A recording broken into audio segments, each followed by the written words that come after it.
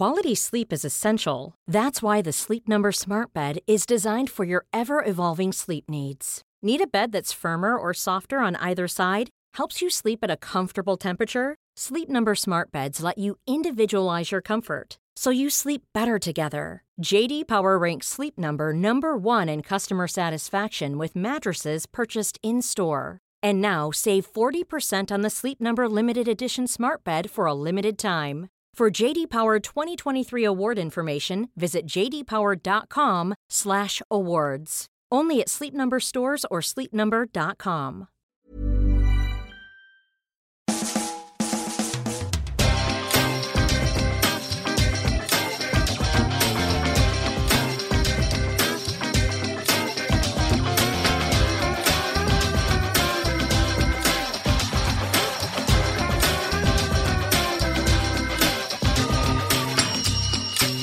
Hello and welcome to a brand new Arsblog Arscast right here on arsblog.com. How are you? Hope you're well. Thank you for being here as always. We're heading into an Arsenal-free weekend. Yeah, that's right. Because of TV, we're not playing until Monday night when we go to Manchester, to Old Trafford, to take on Man United. We will be getting a Man United perspective on things a little bit later on in the show. So stick around for that sort of crossover Manchester United Arsenal chat with Musa Okwonga, who of course has been on the show before. So we'll be chatting to Musa a bit later on. We will of course have lots of Arsenal chat as well. I'll be speaking to James Benge in a few minutes' time. Lots to get through with him, including the captaincy, whatever might happen there, of course, because the players have all made a vote. That was the story. They've all had a vote on who might become captain or who's going to be part of the captaincy group for Unai Emery. What's going to happen is they're going to take the votes, they're going to tally the votes, and in a sort of proportional representation style, they're going to whittle them down to about 10. From there, they're going to set up a committee, and the committee is going to sit and discuss at length each candidate for the captaincy. The committee is called the Captaincy Remit Advisory Project, or CRAP for short. Then at some point in the next 6 to 8 weeks, they will make a recommendation to Unai Emery, who will then take it to the Football Executive Committee at the club. Raul Sanllehi, Per Mertesacker, Edu, Josh Kroenke will be involved there, and they'll have a massive board meeting about who is going to be in the captaincy group. In the end, Raul will say, Unai, make up your mind. And Unai will then go back to the players and have another vote. And by this time next year, we will absolutely know who is one of our 5 captains. At least one. That's guaranteed. So it's going to be fun to see how all that plays out.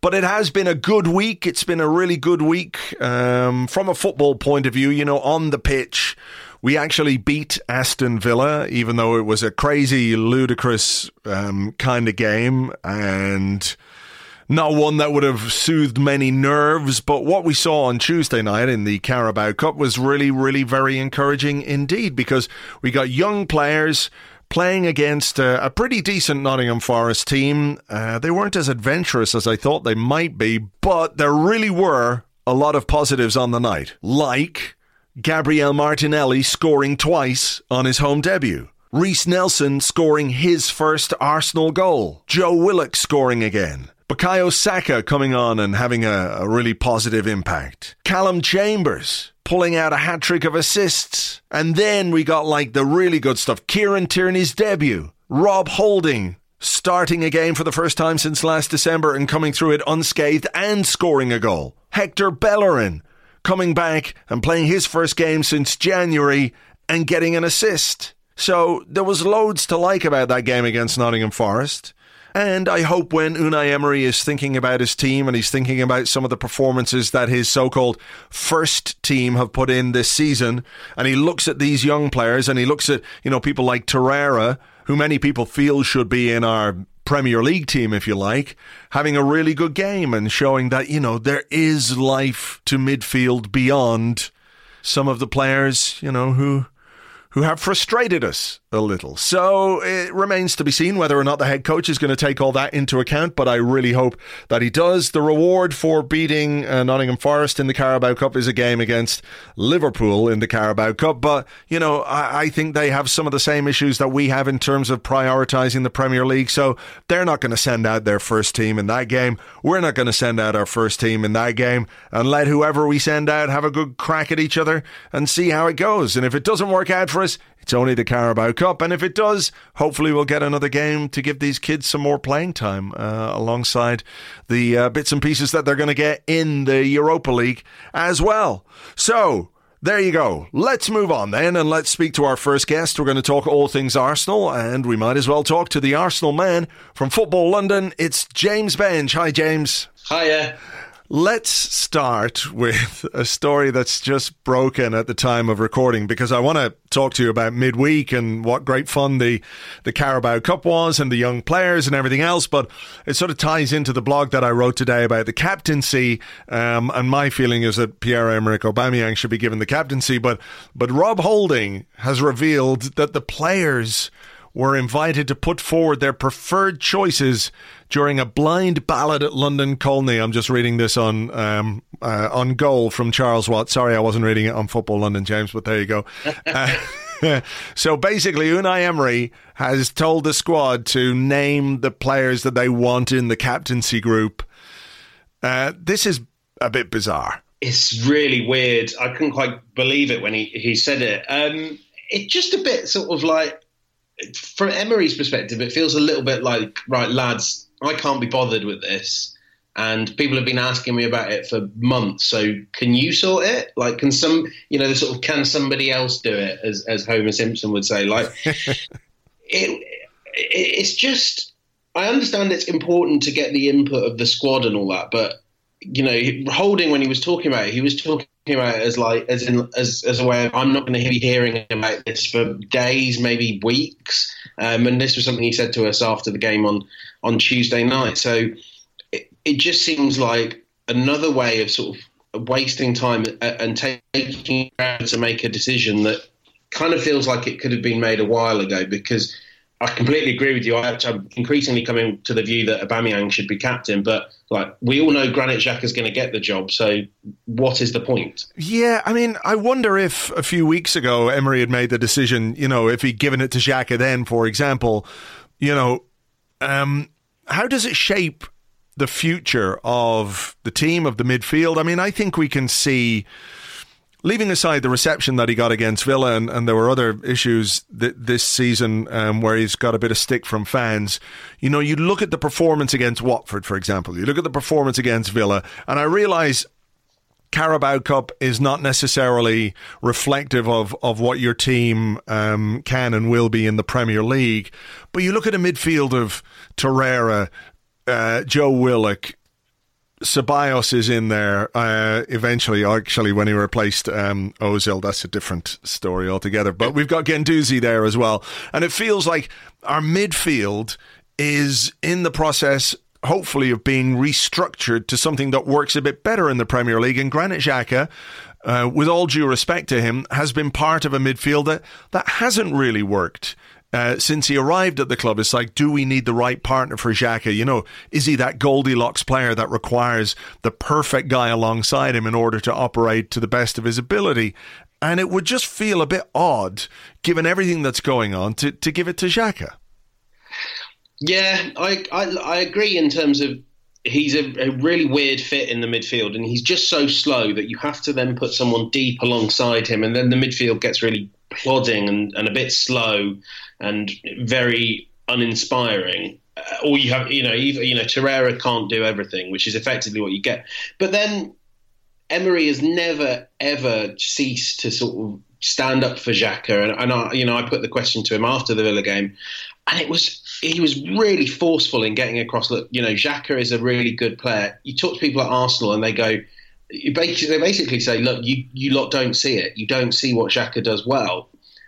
And I'm right. They're right. I don't see it. I don't think many Arsenal fans see it. And he can have good games, but even so, you just think, how much better would the base of midfield be with someone who can move around a bit more, whether it's Guendouzi, you know? How much more balanced does a 4-3-3 look without Xhaka in it? Yeah, he's a great leader. He's really good off the pitch. He's a great spokesman for Arsenal. He collects all the fines. He looks after the keys to the dressing room, I assume. He seems like a really great guy, but sometimes I just think maybe the Premier League and its stupid breakneck pace just doesn't suit him. And there's nothing wrong with that. And, I'm sure there are teams that could bring the best out of Xhaka, but like this Arsenal team under Emery, I just don't think it can. No, I mean, that's it. If you were seeing improvement and if you were seeing Xhaka becoming more influential, then you could say, even if he's not the fans' favourite, you could see the logic in Emery keeping him. I do wonder if there's a training ground Xhaka and a match day Xhaka. Like, he's the best trainer at the club. Everyone will tell you. I've heard that. He works harder in training than anyone else. I've heard that. Yeah, you got to. It's about how you perform on the pitch. Yeah. They were the same. I remember with Lukasz Fabianski, where on the training ground he was phenomenal, absolutely unbelievable. But in a match day situation with the different pressures and the different responsibilities and everything that comes with that, in the early part of his career, he wasn't really able to manage that as well as he should have. And obviously he's matured into a much better goalkeeper now, having gone away to Swansea and then to West Ham. But I wonder if something similar is the case with Xhaka, that on the training ground, when they do this passing out from the back drills, is he the guy who looks absolutely sensational at London Colney, but when he's faced with like maybe genuine opposition, because training is training. As hard as you try in training, you can't quite replicate the edge to a match. And, in those circumstances, he has those brain farts, those issues that have peppered his time at the club since he joined. Yeah, because it's about pressure, isn't it? And I don't think Xhaka works well under pressure, and that's why he makes so many of his mistakes. You just think, this is about you not thinking correctly. It's not about, your technique. And actually, as much as we say he's not the quickest, it's not normally about his lack of pace either. It is more about, are you switched on? And in training, you kind of don't have to be as switched on, do you? It's incredibly frustrating when you see Emery persevere with Xhaka and you see the players around him. And I haven't really seen any of the other midfielders performing, disappointingly this season. I think everyone else has done really well, but trying to force all these square pegs in round holes so that they can fit around Xhaka, it's not really good for anyone. And Granit Xhaka doesn't deserve to get booed. No player really deserves to get booed at the Emirates, but Emery has kind of created this situation where we can only see the worst sides of Xhaka, and we're not really getting to see the best player we can. And he's so defensive about him that it just has turned Xhaka into a lightning rod for everything that Arsenal fans find frustrating, which, I feel sorry for the guy about that. But. Yeah, I think that's fair. I think you've hit the nail on the head there a bit, that he becomes the on-pitch manifestation of the frustration that people feel with the manager and the decisions that he makes in terms of his team selections, his team formations, his the way that he wants the team to play, in as much as we can try and figure that out. But just sort of going back to the captaincy thing and this idea that he has, taken a democratic vote on the training ground, which, democracy, as we all know, is a dangerous thing these days. But does it speak to a kind of, what's the word I'm looking for here? An inability to make up his own mind, a lack of decisiveness on the part of the coach to actually make a decision and stand by it. Because if he truly, honestly, 100% believed in Xhaka as his captain, he'd have done it by now. Yeah, definitely. And it feels like he's sort of passing the buck a little bit here. So there's you may know better than me, but there is a sort of Spanish thing of, you have a second choice captain and a third choice captain and a fourth choice captain and so on and so on. And that, so I think he might think it's quite odd how Arsenal fans are sort of so confused by this never ending list of captains. But you are absolutely right that it felt very odd not to confirm the club captain, but also to allow Xhaka, or to make Xhaka do all the things that a club captain has to do. Like, I always laugh whenever I pick up a programme at the Emirates now and it's got Granit Xhaka's voice from the dressing room. It's not the captain's notes. It's the voice from the dressing room that only Granit Xhaka will speak with. It feels like it's like he's being really indecisive, that he maybe thinks, God, I wish someone else would emerge as captain, but he's not really got that option there. I mean, and you end up having these really odd conspiracy theories. Personally, I wonder, was he waiting for Rob Holding to be fit and he plans to name Holding as club captain because he's got a bit more of an Arsenal connection? Or was he waiting to see how Aubameyang settled into the new season? It's really weird. Just it's turning what should be a sort of minor issue into something much bigger. And he's certainly got to the stage now where if he doesn't name Xhaka club captain, it looks like a demotion, and it looks like he's dropped him. Yeah, I think that's one of the things that Emery appears to be quite good at, is turning minor issues into things that people can't stop talking about because of the way he deals with certain situations. And, you know, I'm obviously thinking about the Mesut Ozil situation in midweek where he made him, a £350,000 a week player captain for a League Cup game and then took him off after 70 minutes, and whatever way you want to try and justify that, the optics of it lend themselves to discussion, and you might also say that perhaps some of the indecision or the talk of players not necessarily knowing what they're supposed to be doing on the pitch, that could be reflective of Emery's character as well, in that if he can't make a decision about something as simple as the captain, and he's chopping and changing his team selection, his formation, play out from the back, don't play out from the back, it's little wonder that there's confusion.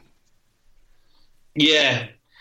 The only thing I would say is a potential mitigating factor here, and this just kind of goes back to what you said in the blog today, is that thing of, has it allowed other leaders to emerge? This idea that, the captain, that there's a void of leadership, and Emery's almost challenging the group to say, go ahead and fill it. Now, I don't necessarily believe this, but I wonder if this is like maybe his justification for it. And, as you pointed out with Aubameyang, he's seen there's this void in leadership, and we've seen aside to Aubameyang that we were told the opposite when he joined for Dortmund. Yeah. He was going to be this flashy diva, and I suspect you'll have seen the same thing on the tour as well, where whenever you saw Aubameyang, he had 3 or 4 young players around him, and he was guiding them through fan events and all that.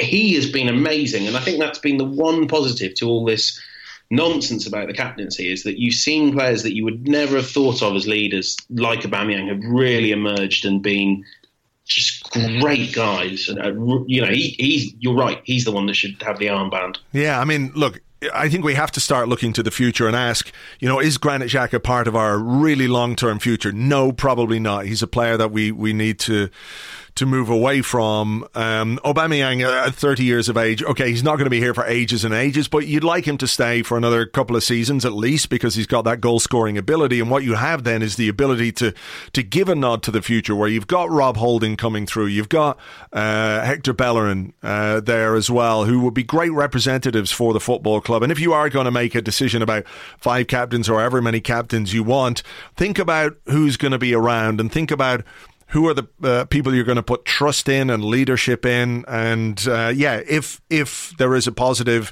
in delaying it, it might be the fact that the group we've got now is potentially different from the group we would have got 4, 5, 6 weeks ago.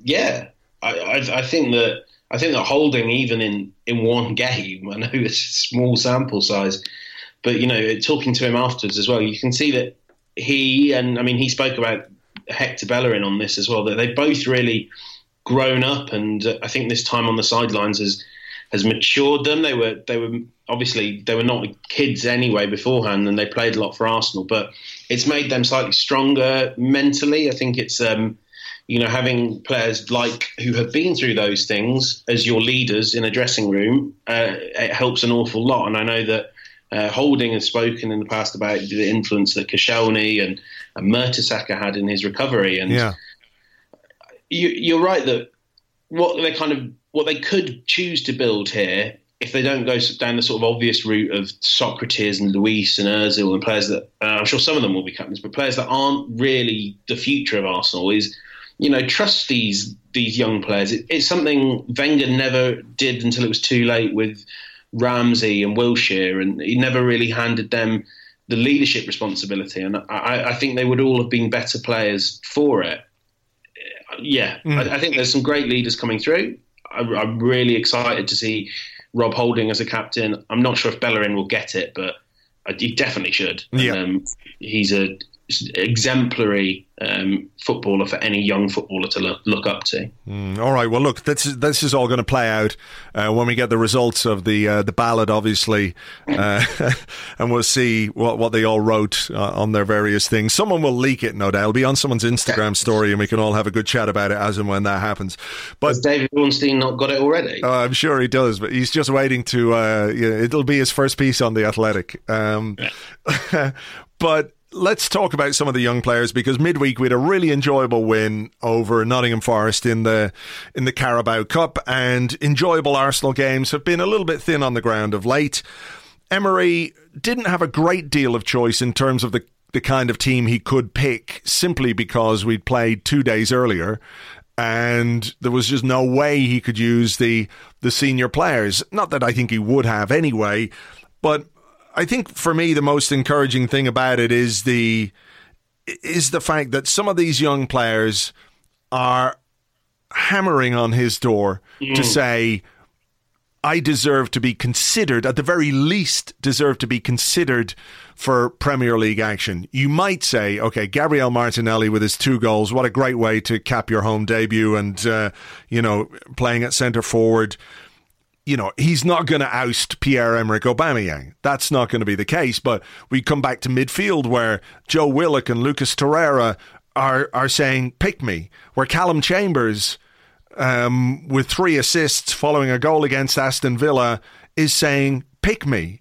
Rob Holding has come back into the side, and fitness permitting, he's saying, pick me. Kieran Tierney, pick me. Hector Bellerin, not quite there yet, but you can see that these guys are going to maybe reshape the first team as we see it right now. Oh, definitely. And I think one of the joys, if you look at the ones at the top of the pitch, is you can feel this competition between the young players. Like Reiss Nelson, who I personally started the season a little bit slowly. He's seen obviously what Saka had done on Thursday and Sunday when he started so well against Villa. And it just felt a bit like Nelson came on the pitch and he was like, right, I've got a proper rival here, and, I want to prove to Unai Emery that it should be me and not Saka. And there is a real sense of competition throughout the squad, I think now. I mean, I suspect one of David Luiz or Socrates will start at Old Trafford, maybe both of them, but it's a very different atmosphere when you've got Rob Holding ready to step in at a moment's notice and, so composed against Forest, when you've got Chambers sort of saying, actually, I'm not only a centre-back, I can play in any position, and I think he'll start as a right-back at Old Trafford. And that is, you're right, that's the case across the park. It's a brilliant dilemma for Emery to have. And I think the one thing that he deserves credit for is that, he doesn't, age is just a number to him. We've seen that with Guendouzi. We saw that with Saka at the weekend, when I suspect he dropped Ozil to make room for Saka. If these players are playing well, he will pick them. And that might mean that, David Luiz or Socrates, one or the other, misses out to make way for Holding. I think Kolasinac is, he's not played well enough. Tierney will probably start on Monday night. It's so good to have this competition. It's not been apparent often enough of late with Arsenal. And I think, in midfield, up front, even in defence, you can't just be making sloppy errors now and expect to keep your place in the team. No. That's great for Arsenal. Yeah, it is. And look, we're looking at some players who are upgrades, and as bravely and gainfully as Ainsley Maitland-Niles is trying to be a right-back, Hector Bellerin is an upgrade in that position when he's fully fit. Kieran Tierney is a big upgrade on Kolasinac, and hopefully, he's on a path to full fitness now, having been out for a little while. Rob Holding, still quite young for a central defender, only 24, but he looks like a player who who kind of feels like he belongs now at Arsenal, doesn't he? Because he impressed when he arrived to the club first, and I think he had a difficult second season, and then he ended the season, with an FA Cup winners medal and that incredible back three performance against Chelsea. But he feels, or he looks to me like a guy who really feels like he belongs, and somebody who is ready to take his chance, because he's looking at Luiz, he's looking at Sokratis, he's looking at who else there is. Mustafi is there, Mavropanos is there, and he must be thinking, yeah, there's a position here in this Arsenal team for me that I can absolutely nail down for this season and seasons beyond. Yeah, definitely. And, almost the same might be true at an England level for Rob Holding as well. I mean, he has everything he needs. And I think, you go back to that FA Cup final, which I always think of as a bit of a sort of pivot point in his career, because he was not going backwards, but he wasn't progressing at the rate he might have liked. And ever since that day, he's looked so much more assured. I wonder how many games he's lost since then as well, because he was a bit in and out of the team. And he didn't lose a single game last season, because what he radiates that Emery will appreciate and will trust is just an absolute surety on the ball. You kind of watching him on Tuesday night, you kind of think, well, I need to keep an eye on Rob Holding. I need to see what he's doing. But actually, you look up an hour through the game, and you're like, I haven't noticed him do anything. And for an Arsenal defender, that's a really good state of affairs. He just got on with things. He was, there was nothing too exciting or showy about it. He got the ball, he passed the ball. I think he only misplaced one of 73, 74 passes. He's just reliable, and it's a huge thing to have as a player in any team, but particularly in that Arsenal defence. Just that if Rob Holding plays, he's probably not going to throw a rick. Yeah, not in the same way that the others do. I mean, I think it's going to take him maybe a bit of time to get back to full match sharpness and match fitness, and there might be a little bump or two in the road along the way, which is only to be expected, but just he doesn't seem to have that in his game, and we're not jinxing him here or anything, but that hasn't been a feature. Let's just go a little bit further forward. I think some fans will be a little bit vexed at seeing Lucas Torreira in the Carabao Cup team, because when we talk about reshaping the midfield and not repeating the same mistakes, not repeating the same errors and the same problems with team selection, Torreira feels like a guy who could be part of something in our midfield, but at the same time, it doesn't quite feel like Emery is on board with that, or as on board with him as we might be as fans. It's really weird. I don't know what's going on there. I do wonder if he's a sort of real casualty of Xhaka.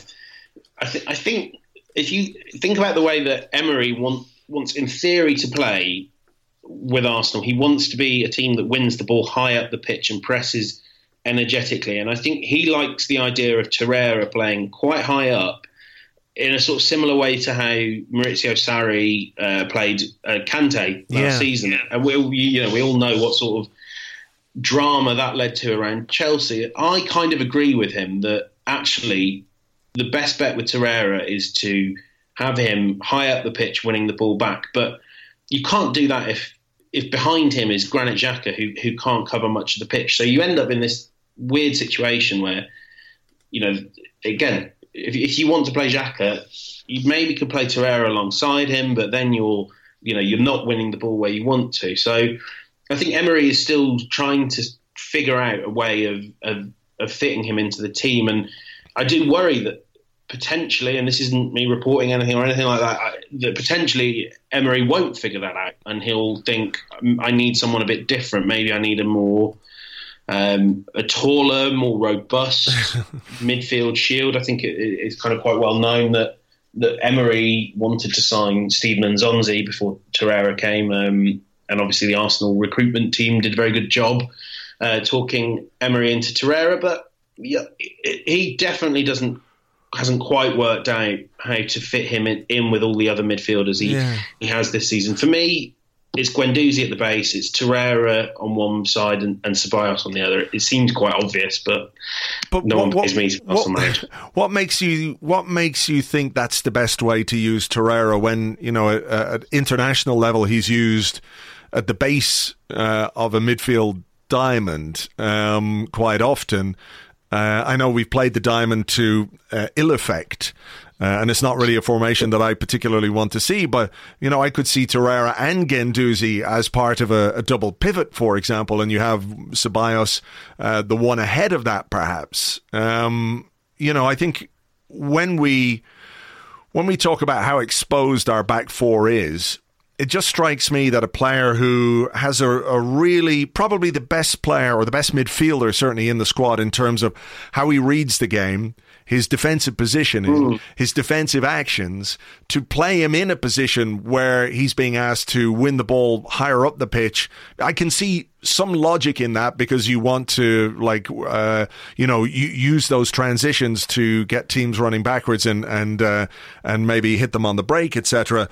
But the Villa game, for example, like I said this on the podcast with James on Monday, is like the way that Villa could just find themselves on the edge of our box, from the edge of their own box, in two or three really simple passes, it just highlighted the dysfunction of the defensive part of our midfield, which I think was basically non-existent. And that's why I think with Torreira, I would play him either as a single defensive midfielder or as part of a double pivot with Guendouzi, and use somebody a bit further ahead, because it just feels like the best fit and the best way to try and protect our back four, certainly the centre of our defence. And to me, I think the only reason that it's not happening is because Emery doesn't think a player with his physical profile can do that job.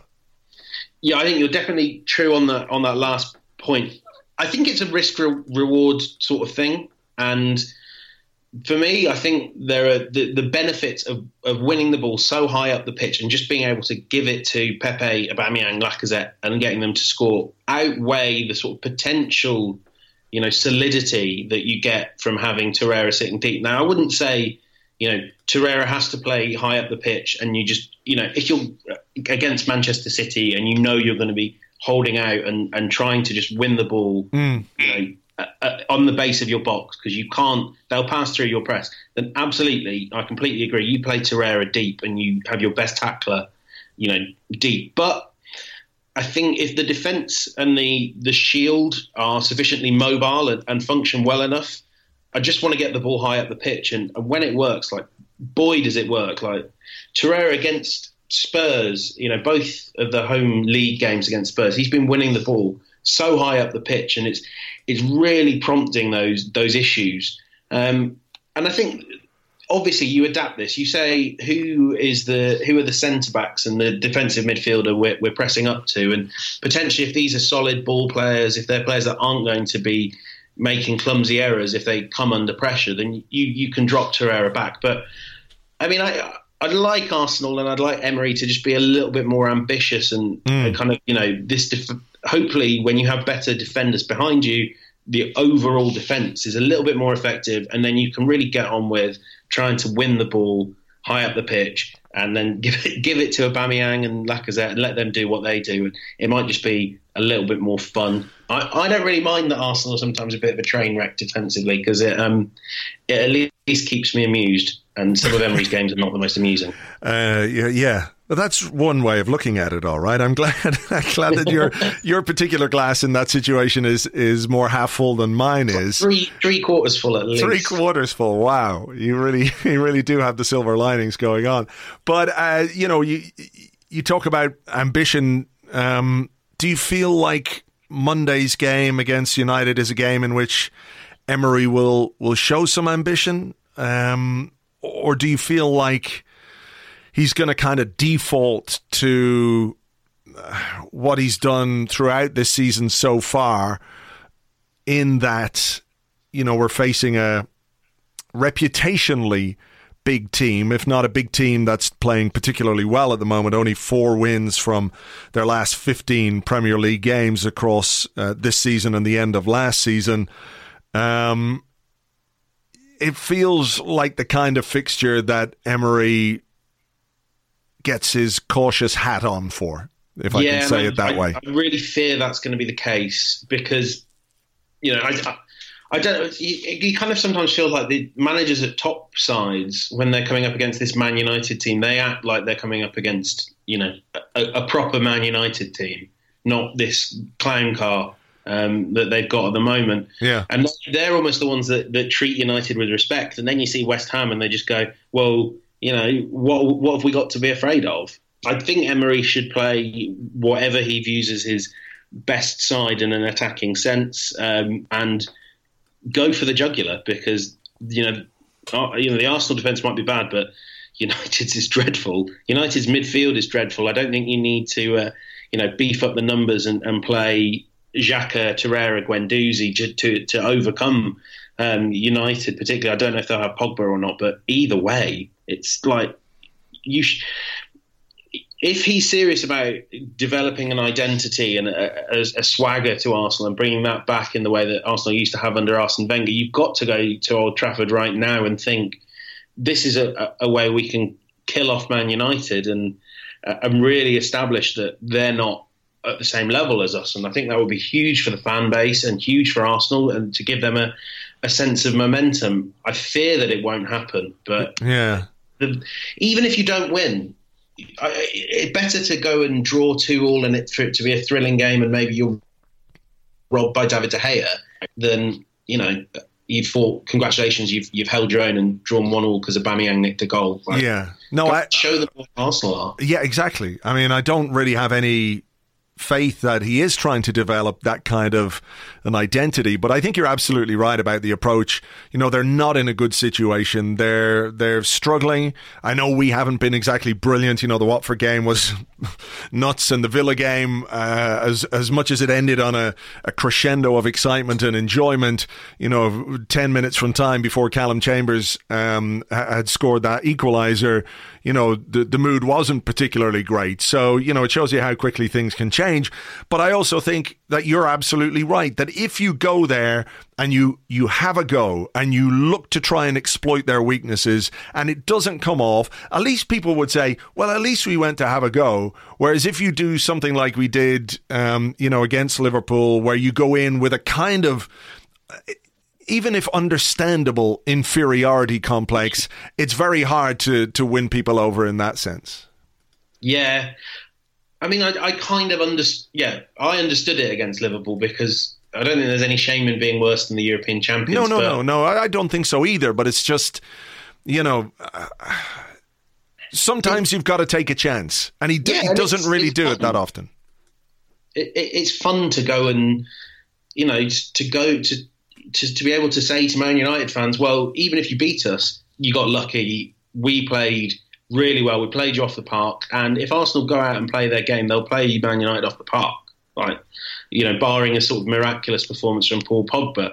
And, the one I come back to is when Arsenal lost 3-1 at the Emirates a couple of years back and De Gea had the sort of game of his life.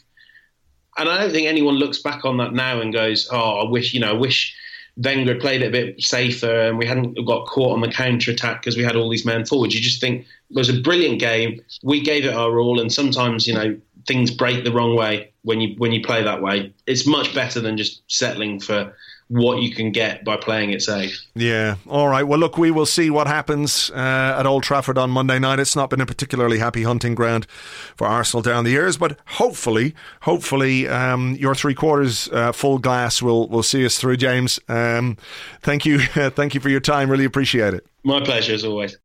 Thank you very much indeed to James. You can find him on Twitter at James Benge. That is at James Benge. And of course, writing about Arsenal for Football London. We're going to look ahead to Manchester United on Monday with Musa Okwonga right after this important bulletin. Arsenal Football Club today announced their 5 captains for the upcoming season. The players chosen are Stedman P. Dankworth, Harold Harry Faltermeyer, Clive Birdwhistle, Ackley St. Burgess, and Fairfax Quimington III.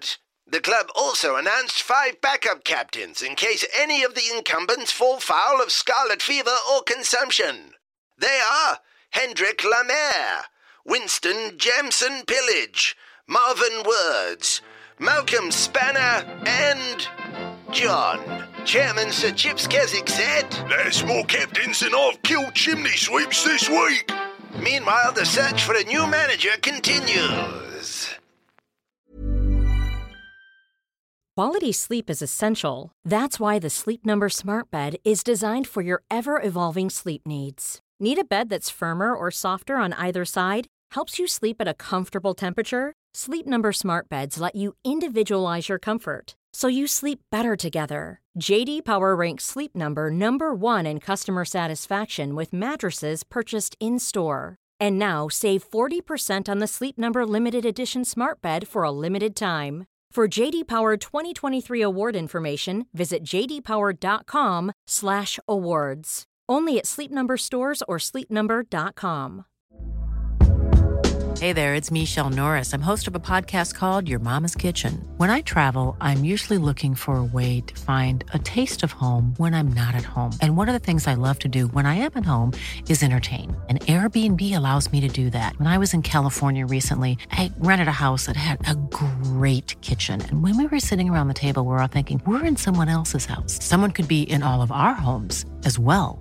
If you have a home, but you're not always at home, you have an Airbnb. Your home might be worth more than you think. Find out how much at airbnb.com/host.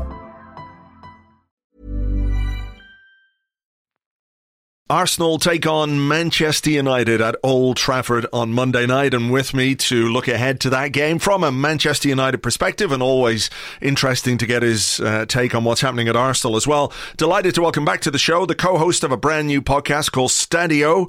It's Musa Okwonga. Hi, Musa. Hey, how you doing? I am all right. How are you doing? Is a question. I'm looking ahead to the Arsenal fixture, but I'm not looking forward to it. I think that's fair to say. Listen, I'll get this out of the way first and foremost. I can only speak for myself, but if there's any team that you need to face that can provide you with the confidence-boosting win that you need, it's Arsenal. I know it doesn't feel like that from your perspective, but that's what I'm looking at this going, oh my God, I know they're in a bit of a mess. I know things aren't great at United right now, but if there's any team that can, you know that scene in Pulp Fiction where is it Uma Thurman who is overdosing on the heroin that she snorted, and they have to get the syringe and plunge it into her heart. We are that syringe from a football point of view. But Uma Thurman in Pulp Fiction, they provide the high point of the entire movie. It's her dancing on the dance floor, isn't it? That's Arsenal. They give you the lows, but they give you the highs as well. Okay. And they've hit those heights. I mean, I know Arsenal fans listening will be despondent, but you scored 15 goals in September. You're actually scoring goals. Yeah. It's not really the scoring of goals that's worrying people. It's more about the inability to prevent the opposition having many more chances to score goals than we do. Our defensive frailties are there for all to see. And when you've got Aubameyang, when you've got Pepe, when you've got Lacazette, when you've got some of the young players coming through, it's not so much the worry that we can't score goals. It's just the terrifying nature of watching teams cut us open at will through our midfield, and then get to the box where our central defenders are finding new and inventive ways to fuck things up. Yeah, but you know what? I think Arsenal and United, if you look at United this year, the problem we have is similar to yours, but I think it's less dramatic, but it's in many ways more damaging, because Manchester United right now are a bit like, when you move house, right? Yeah. But you haven't packed everything properly because you're moving quickly, and you basically the first 2 or 3 days, you're sitting on boxes, right? Sure. That is United right now. You're sitting on boxes, and you've got you open the drawer to get cutlery out, and there's 6 knives in there, and there's no forks. That is United right now. We're like that. There's nothing. There are so many ill-fitting pieces, and I know that Arsenal have ill-fitting pieces, don't get me wrong, but United, it's like we didn't even pack the seasoning when we moved house. There's no spice. There's no spice in that meal. It's like there's bland. Like we're like celery. You look at our midfield, and there's no. Yeah, there's no plan. It's not even like it's abject. It's not abject. That's the problem. It's just very, very. I mean, I think Luke Moore from Football Ramble tweeted something about how United we're just absolutely average. We're like we're like an AC Milan. You know, we're an ornament. Sure. And it's it's a change, obviously, because look, we can trace it all back, I think, to the departure of Ferguson in a way. And obviously since then there's been some success in terms of winning actual trophies. Van Gaal won the FA Cup, Mourinho won the Europa League. But, you know, when it comes to a sort of strategy about how to rebuild your team in order to make it properly competitive again in the Premier League, a team that can challenge for the Premier League, and that's obviously something that Arsenal are undergoing as well. It doesn't seem to have been done with much more thought than let's spend a shitload of money on players, because that seems to be, you know, the easiest and simplest way to do it. You know, fans can see a club spending money, so you can't really question the ambition, where it feels to me like you've got to a point where, you know, fans, I guess, are saying it's not really how much money you spend, but how you spend the money. So it goes, you know, right to the top, I guess. And I want to ask you about Ed Woodward and his continued role in running the club. And what's the perspective on him? Because we can talk about Solskjaer in a minute, but yeah, it feels to me like there is a bit of a, if not a shift, like more emphasis is being placed on those people and what they're doing with the vast resources that United have. Yeah, and I think that's absolutely right. You look at, in terms of the emphasis, you look at someone like Woodward and you think, the players that he brought in, firstly in his defence, because I don't want to be completely negative, he brought in Daniel James, who's been excellent. He got rid of a couple of players who maybe didn't quite fit the system that Solskjaer wanted, so he got rid of Romelu Lukaku, who looks a lot happier in Inter Milan. And on a personal level, as a human being, I'm just happy for Lukaku. He did fight to get out, but, you know, not the first player to have done that, won't be the last. I'm just happy for him that he's got a club where he's happy and scoring goals. Wan-Bissaka has been terrific, and so has Harry Maguire. So he's brought in, actually, 3 excellent young players. But there's an incomplete nature to the work he's done, and that's the problem. When you're a sporting director acting that role, you need an overall strategy, and the problem here is the absence of a plan. And when you're up against teams, clubs as well-run as, you know, clubs like Spurs who are struggling at the moment, and, you know, even Arsenal to a certain extent, Liverpool and Manchester City, you can't afford to make these elementary mistakes that Ed Woodward has made. I saw Twitter account Grace on Football, who does a lot of stats. Grace tweeted how actually United's expected goals this season is greater than it was under Mourinho when we came second. The problem is that that's even more damning for Wood, because it means you don't have a goal scorer. We don't have goal scorers. So we also don't have goal scorers from attacking midfield positions. You look at Jesse Lingard, for example, who's not carrying the weight at all. Fred, who's been abject. Andreas Pereira, who's been an absentee in attack. He's been playing but barely visible in that sense. So there's a curious lack of intensity, and unfortunately Woodward just doesn't know what he overall doesn't really know what he's doing. And, you know, the Glazers will be criticised, and rightly so. At the same time, they have provided money. And there's an argument that the money available, had it been spent properly, would see United not necessarily in contention for the title, because I frankly think we're 10 years from mounting a title challenge at this point on this trajectory. I think we're 10 years away. I really mean that, from actually trying to win a title.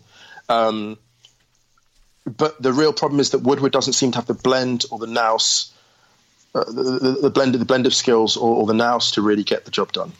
So Ole Gunnar Solskjaer took over last season and had a huge impact straight away.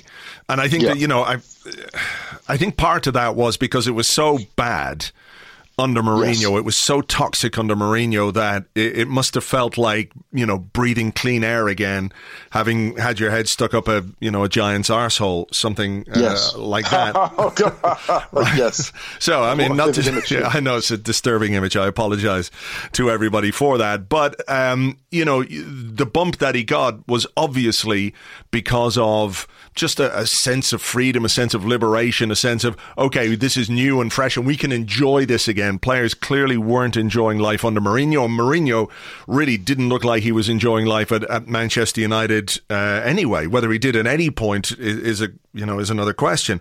Yeah. So there was that bump and there was that really great run, and then you had, everybody in the world saying, give him the job straight away. Rio doing his, let him make his own numbers and just give him the contract, etc., etc. Yes. Since then, there's been a sort of equalization or whatever you might call it, or just the form has not been good. You won 2 from 9 at the end of last season.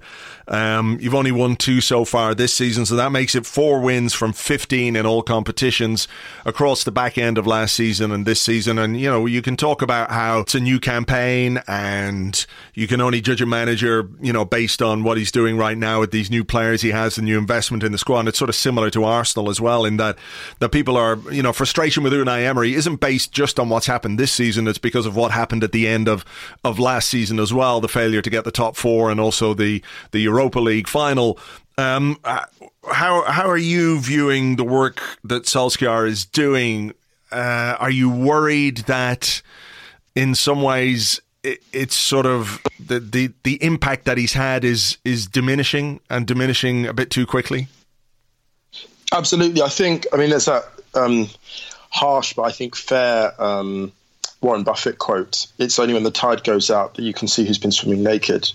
And United, we're swimming naked. And that Solskjaer bears a measure of responsibility for that. But at the same time, if you look when Solskjaer first came in, United beat Spurs 1-0 away, a brilliant through ball. I think it was finished by Rashford, from Pogba to Rashford, and played really well on the counter and were really quite clever tactically. They used Jesse Lingard as a false 9.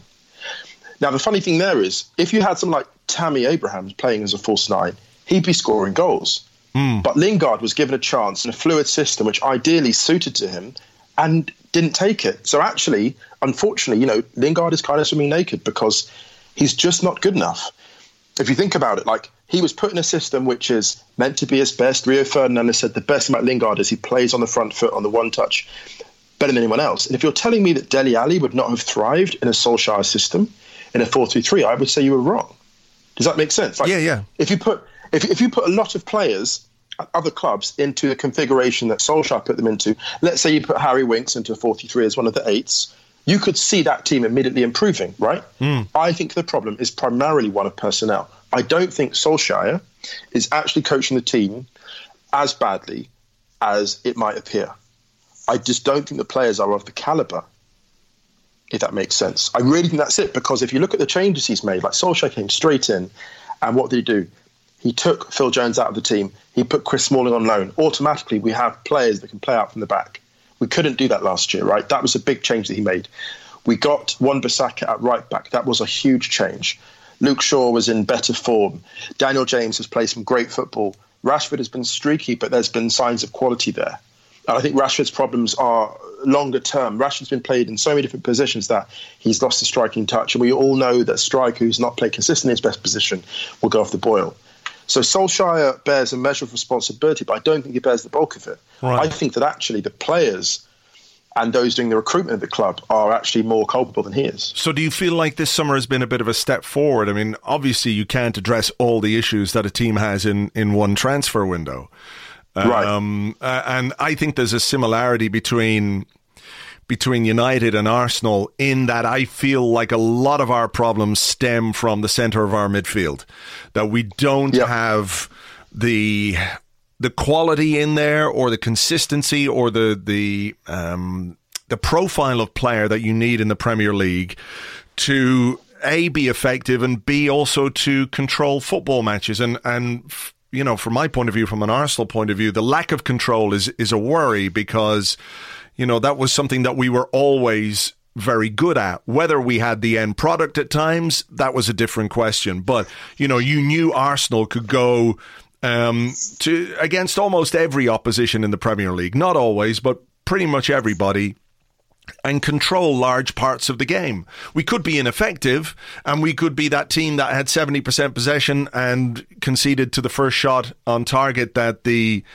opposition had. But now it's kind of gone too far the other way, that we don't have any real control, and it's kind of helter-skelter, and the players are always scrambling to try and make up for it. And with United, when I look at the options that you have in the centre of midfield, it feels like that issue is quite similar. Well, do you know what's crazy to me? And this is right. We all watch these clubs every week, right? And it's astonishing to me. Like, we watch a lot of football in different countries. It's astonishing to me that someone like Aranguiz at Bayer Leverkusen has never been playing in the Premier League, like the Chile midfielder who's been brilliant for years, doing his work under the radar. It's amazing to me that the Mexican midfielder, Hector Herrera, just slyly went to Atletico Madrid this summer with no other fanfare and has actually played really well already for them. And it's like, what football are these recruiters watching?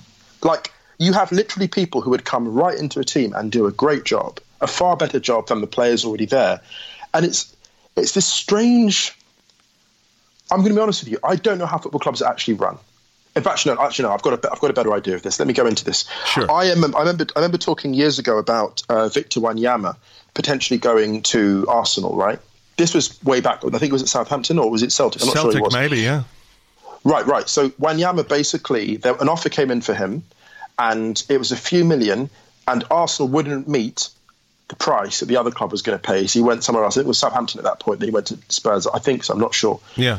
They wouldn't raise the price. And the person, a friend of a friend, basically went to work for Arsenal that summer and quit again in a few months in frustration, because they just couldn't understand the refusal or reluctance to meet their asking price. And this stuff is just... It really looks sometimes from the outside, it's like, oh my goodness, they can't be that hapless. Sometimes they are. Sometimes they are. Look at United with Fernandes at Sporting Lisbon.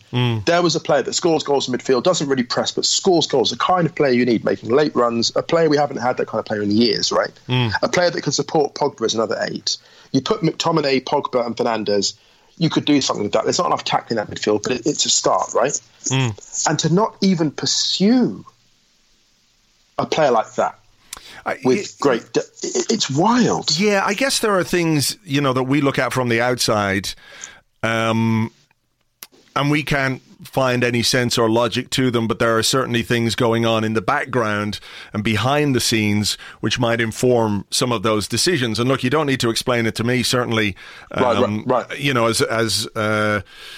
As an Arsenal fan for many years, we had that issue quite a lot with Arsene Wenger, where things that seemed like the most obvious thing in the world to do just never took place, or weird things that didn't make that much sense went down instead. There was an interview a couple of months back with the guy who was our... He was our transfer fixer. Dick Law was his name, and Charles Watts in goal did a series of interviews with him, and he talked about how they couldn't justify the money that they would have to spend to get Eden Hazard from Chelsea, and I can kind of understand it from a logical point of view. Maybe it's a bit of a risk. So they went and they paid half as much again for Gervinho, who didn't really work out, who was sold at a loss. Whereas if hindsight's a wonderful thing, of course, but sometimes if you push the boat out a little bit, you're rewarded down the line, and you can sell, Hazard went for 80-odd million with a year left on his contract. He was always going to be a saleable asset, But here's the thing, here's my cynicism about it. It's not even hindsight, it's foresight. Everyone knew what Hazard was at Lille. Yeah. Everyone knew who Arturo Vidal was at Bayer Leverkusen. Everyone knew. When Arturo Vidal was at Leverkusen, everyone was like, if you get that guy, you're going to be a contender for the next 6 years. And he's been that. He's literally been that. And this is my frustration. It's like, when Kevin Keegan was managing England, and Keegan was making mistakes that most people from the outside were like, that's not a good look. When you have casual observers like me and you looking from the outside and going, something is seriously wrong, alarm bells must be ringing. Does that make sense? It's so... And I think sometimes that what we can call I'm wary of using sort of slightly ableist language. So I won't say paralysis of analysis, the inertia of analysis. I think sometimes managers can overthink things. Guardiola actually is absolutely guilty of that. Pep Guardiola definitely overthinks the Champions League. And I think sometimes, look at Emery, I think Emery overthinks things, right? Because the strategy of playing out from the back, for example, or the way he wants to play. I like Emery a lot, don't get me wrong. I mean, the guy's won several Europa Leagues. He knows what he's doing in many respects. But I think Emery's problems... Emery has got this weird thing where he's trying, and we'll go briefly to Arsenal for a second because he fascinates me. You've got this weird thing with Arsenal where you're not quite good enough to win the league over City and Liverpool. And you kind of know that, right? You kind of know that. Everyone knows. It's not going to happen. Yeah. Right, yeah, exactly. So this weird thing of what is our goal then? To play beautiful attacking football with young players? Not really. We're kind of too good to do that. We can't do what Arsenal do. We can't make that excuse. We need to get in the chasing pack. We need to come third or fourth. So how do we get there? How do we break through? Because the chasing pack are pretty good this year as well. We maybe sacrifice match control for goals, right? And I think he's done that. Because if you look, that's the one consistent philosophy of what's happened. If you look at what Valverde did, and Luis Enrique to an extent at Barca, and what Emery is doing, you can see that he sacrificed match control for goals. Something is working at Arsenal. It's just not... It's not good for the blood pressure, right? Does that make sense? Yes, it makes sense. Yeah. Unfortunately, I hate to say it, but there is a form of there's a controlled chaos going on at Arsenal. I'm sorry to cut across you. I'm not sure how controlled it is, though. That's kind of the thing. I find it impossible to believe that this kind of chaotic mayhem that has been prevalent throughout most of our games is by design. I think it's more to do with a manager who isn't quite sure how to put together the disparate elements of his team. And I use that word deliberately because it feels like they're separate individual elements. We've got an attack, we've sort of got a midfield, we've sort of got a defence. And, to sort of in mitigation for Emery here, he doesn't have any fullbacks at the moment. So we've got Hector Bellerin and Kieran Tierney on the way back. That's a very positive thing. Our central defenders... I have great sympathy for anyone asked to play central defence for Arsenal because, you're exposed and you're put under such relentless pressure that sometimes your decision making is skewed by that, which isn't to say that what Socrates and Luiz have done this season is acceptable or good enough, but I feel that there is that pressure. So it's him trying to link all those bits together in a way that I guess he wants some measure of coherence. So he thinks playing out from the back, let's do that. Because that way we can just play out from the back and we can get it to midfield, and then midfield can hopefully get it to our attack. But we're bad at playing out from the back, and then we have to change. It just feels like he is sort of scrambling to make something work. And when something doesn't work, he tries something else. And when that doesn't work, he tries something else. And I think that just sort of bleeds into the players, and there's this air of confusion over everything that we're trying to do. You're basically Real Madrid with worse players. That's the problem. Real Madrid can cover a multitude of sins. They've got Rodrigo, they've got, all those different players, Hazard, that can come in and cover the multitude of sins. And like I say, Arsenal in that weird position where you're kind of keeping Spurs at bay. That's important because it's for the press. If you're not going to be the best team in the country, then at least be the best team in the chasing pack and the best team in London. There's so many weird variables. And also there's the fact that other teams this year are smart or coming at you in different ways. Yeah. And other teams have reconfigured. The Premier League this year is as wild as a bag of cats. It's absolutely wild. The traditional threats are not the threats you thought they were. One week, Watford look like the Watford when they first came up. Other weeks, they look like...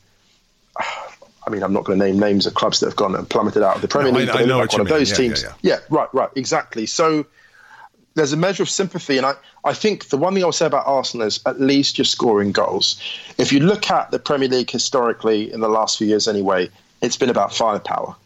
And if you've got firepower, you're going to be okay. To be honest, Arsenal are one return from injury or one, whether it could be a midfielder coming back from injury or a midfielder they're one return from injury away from actually being a coherent attacking team. I'm not saying a defensive team, but a coherent attacking team. If you work, I would almost say with Arsenal, just focus primarily on scoring goals.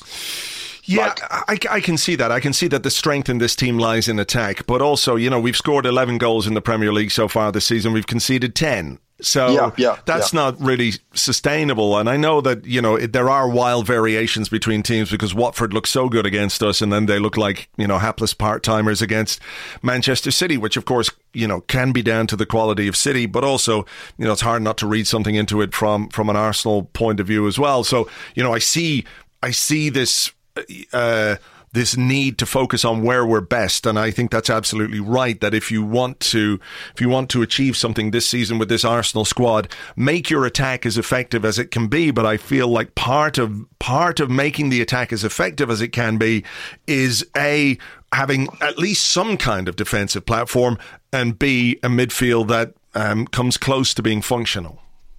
Yeah, well, it's funny. If you had Maguire, I think he'd solve a ton of problems. Having said that, I would never swap Maguire for Lacazette, because if we did that, I think we'd be in the relegation spots fairly soon. And United, it's so weird. It's almost like we have half the team that you need and you have half the team that we need. Because if United had Lacazette, we'd be, quite a few points better off. We just don't have a dead-eyed finisher, which is wild considering we have Rashford and Martial, who at one point I would have said were top 15 talents, young talents in the world. Now, unfortunately, I'm not sure they are, actually. Yeah.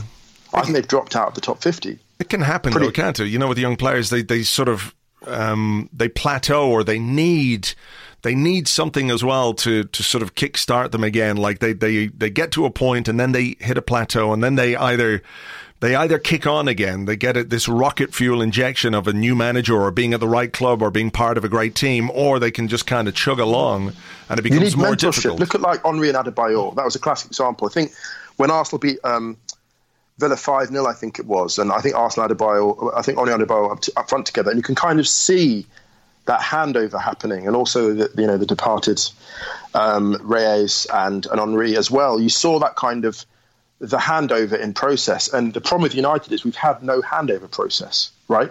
Does that make sense? You've suddenly got Rashford expected to carry 25 goals a year. But that's a lot of goals to get against a sophisticated, because these days you can't just be a soloist and score against any team, which is what Alexis Sanchez found in the later stages of his Arsenal career. You can't just be a talented soloist and go out and wing it, because these teams now have defensive schemes that can stop you. Yeah. And now you're expecting like a young player earning his craft to go out there and deconstruct, dismantle elite defenses. It's not going to happen. No. It's not going to. It's not going to happen. So we're in a curious spot. So tell me, what would be a successful season for United in your opinion at this point? Would top four and getting back into the Champions League, which is kind of what I see a successful season for Arsenal being, would that be good enough at this point to sort of begin a process of rebuilding? It would be astonishing. I don't see where the goals are coming from. We're not better than Leicester. We're not better than West Ham. We're not better than Spurs. City, of course. I mean, Liverpool, Arsenal. We're not better than any of those teams. We're not better than Chelsea, I don't think. We're not better than any of those football teams. So for us to be in the top four, I think it's absolutely fanciful. It's fanciful. We scored 6 goals. And these haven't been particularly brutal fixtures. We've scored 6 goals, conceded twice. So we scored 8 goals, conceded 6. 6, yeah. That's dead mid-table. We're 8th at the moment, and I can see us finishing 7th or 8th. I mean, that's not going to be good enough to save Solskjaer's job if he lasts, that long in a season where that kind of an outcome looks likely. I think he'll keep it though for another year. Do you know why? Because the kinds of assurances you'd have to give. I mean, the thing that I think will force the Glazers' hands, right? I think will be the profits aren't that impressive. Given United's turnover, the operating profits are pretty low. And the Glazers fundamentally bought United to offload debt and make a profit eventually, but the returns are pretty grim. People aren't enjoying the product. sponsors aren't going, oh yeah, great, let's watch United with the people, with the company, because frankly, who wants United tickets? Who wants free tickets to watch United? Yeah, it's the blue chip element, isn't it? It's the same with Arsenal. Like, how can you sell top-end sponsorship? How can you sell your corporate boxes when you're playing Europa League football? You just can't do it. Exactly. And then when you turn up to watch it, I mean, at least Arsenal are entertaining. Love of God, they're entertaining. But I've got to give them that. They're entertaining. If you come to an Arsenal game, if I was a corporate type and someone said, come watch a Premier League game at Arsenal, I'd say, absolutely. Because I'm going to see... Anything could happen. Yeah, I'm going to see fluid football. I'm going to see excitement. United, I'm going to see tedium. Do you know what? Do you know why United have been so dull this year? That the abuse isn't even that inspired. There's not even people. The insult's not even creative. People have lost their spirit. The nerves have been dulled, and I think the Glazers aren't stupid. They're going to be like, this product. United is a product, and it's not entertaining. It's not offering a return on investment. It's not electrifying. The leverage that Woodward has will be diminished, and that is where I think managers, a really smart manager, would have their agent in touch with the Glazers directly. Yeah. And be like, our manager, this is what a really smart manager would do. Get your agent. It's actually quite a Mourinho tactic, although he's not the right guy for it, but for the job. But a very smart manager would go directly to the Glazers to be, listen, this club is an incredible opportunity. We believe we can boost shareholder returns. We're going to play exciting football off the field, but that dude has to go because we need to build a team that is commensurate with that sporting success, and he is the problem. Yeah, he is the problem, and we're going to come back to you in 6 months. You're going to say no because you've given Solskjaer a contract. We'll come back to you 6 months, 12 months, and we're going to say, see, we have a plan for this team, and that guy's the guy in the way. Get rid of the manager, get rid of the executive chairman, and we'll do the job. Give us 3 years to turn things around. Yeah, that's what United need, actually. Yeah, I mean, it's kind of mad, though, isn't it, to think that they need a saviour from the outside coming in to pitch, like on Dragon's Den, to say, you know, I'm what can save your football club, not the people actually running it at this moment in time. And I think, you know, if there are frustrations at Arsenal this season, and that there certainly are in terms of the football that we're playing and the way the team is performing, what gives people a bit more hope is the fact that behind the scenes it looks like there are better people making decisions there now about what we do, how we operate, who comes in. There's Edu is in as technical director. Raul Sanllehi at this moment in time, you know, could walk on water given his stature among Arsenal fans. Even David Luiz hasn't diminished that at this moment in time. But I think with United, it's the worry is who's going to make that decision internally, and that's where they need to come from. Do you know what needs to happen? I think Tuchel needs to pitch himself to United, because Tuchel is probably going to get bored at PSG. It's not exciting. And I really think it's a guy like that, because Tuchel, what did he do? He wound up everyone at Dortmund. He upset the senior management there because he wanted things done a certain way. But he's also used to working with big money people. He's used to working with Qatar. He's used to those expectations. And I think this is a rare case at United, but you need someone to come in and do it. And I think he would have a free rein, someone like that. But he's really the only profile of manager at the moment that could be remotely available that I would actually recommend doing it. He's the only dude. But I think Pochettino. Yes. Pochettino. Well, no, because I wouldn't wish on Pochettino. Do you know why? Because Pochettino's amazing, but he likes a well-run club and he likes stability. And he doesn't have that thing of, like, if you look at him, he's not, I wouldn't say he's a company man, but he's someone who is, you know, he does go with the flow. Yeah, he's outspoken, but he likes a good structure. He trusts in the system. When he didn't get any money last year, you didn't really hear him come out and complain as much as he was entitled to be fair to him. And I guess I've got a soft spot for Pochettino because I see what he's done with Spurs. I feel like someone who's brought a club like that back to a place of prominence. I mean, Spurs haven't been that exciting, let's be honest, or that consistent a threat since the 60s. They haven't, not in the league, not really. So I just don't feel like Tuchel, I think that Tuchel has more of a personality profile to come in to United and do more of a scorched earth. I would love Pochettino to get a job somewhere like Barca, to be honest, where it's slightly, I mean, it's not stable by comparison, it's stable. Yeah, well, he can't do Barca, can he? Because he was an Espanyol man, so he might end up in Madrid at some point. Musa, we better leave it there, but just very quickly tell people about the new podcast, because you're obviously a United fan, but your co-host Ryan is an Arsenal fan. He is. It's called Stadio. So what's on the agenda every week? Well, every week at Stadio, we basically try to take a broader look at football. So we don't just say like, oh, here's a roundup of the games. We try to pick out a theme. So, for example, we look at playing out from the back, like whether this is a fad that's gone too far. We might look at we might look at the rise of the number 8 and look at, let's say, the role of Gundogan or the role of Toni Kroos for Real Madrid. So we basically look at all the games. And, the women's football, we look at the men's football fairly equally. We try to cover it equally. And we really just get into the game on and off the field. Lots of references to pop culture. We play out with great music every week. So, yeah, that's kind of the idea. Cool. Okay, it's called Stadio. You will find it wherever you get podcasts.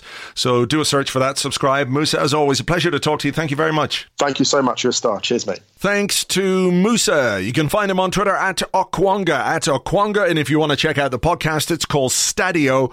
That's on Twitter at Stadio.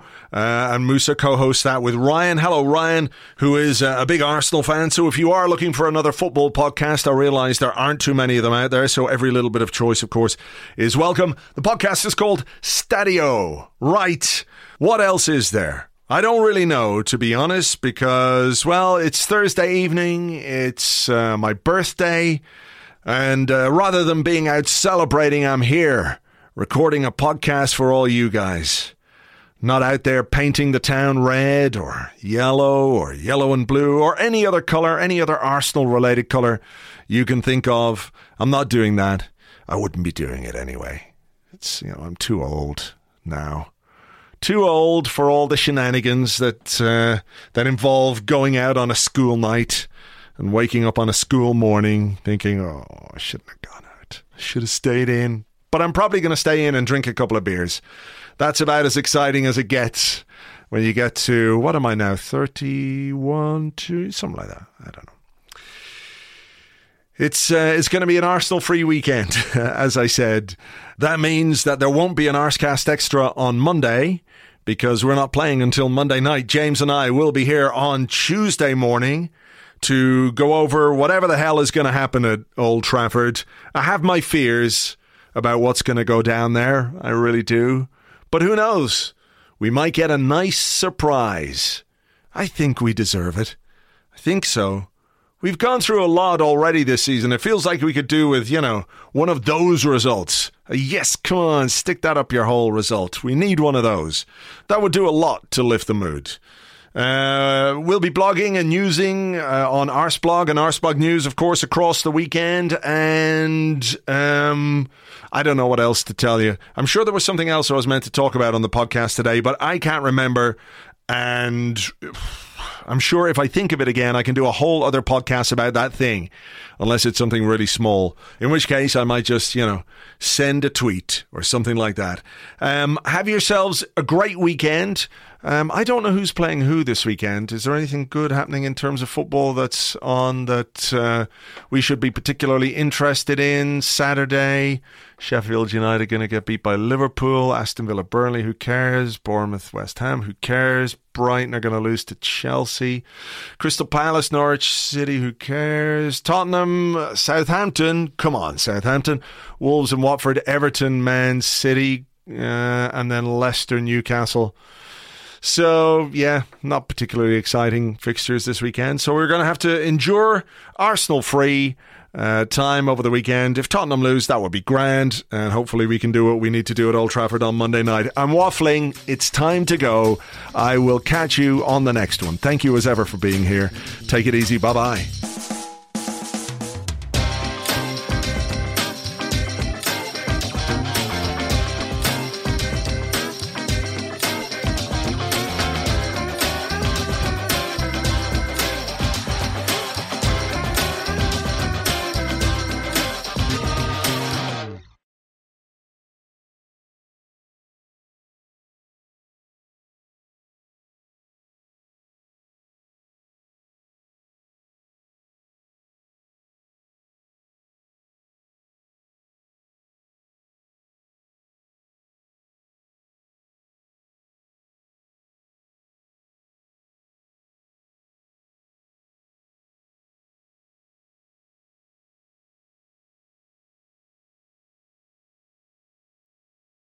I've got to say, I'm immensely grateful to you for everything you've done over the issue of the captaincy over the last few years. I used to be a believer in one captain. I thought one captain and a vice-captain was the ideal way to go. I believed that having that one true leader was the best thing for us. Then something monumental happened and completely changed my view on the whole situation. Good evening, Mark. What was that monumental thing? Well, I got kicked in the head by a horse. Here's a cool fact. A crocodile can't stick out its tongue. Another cool fact, you can get short-term health insurance for a month or just under a year in some states. United Healthcare short-term insurance plans are designed for people who are between jobs, coming off their parents' plan, or turning a side hustle into a full-time gig. Underwritten by Golden Rule Insurance Company, they offer flexible, budget-friendly coverage with access to a nationwide network of doctors and hospitals. Get more cool facts about United Healthcare short-term plans at uh1.com.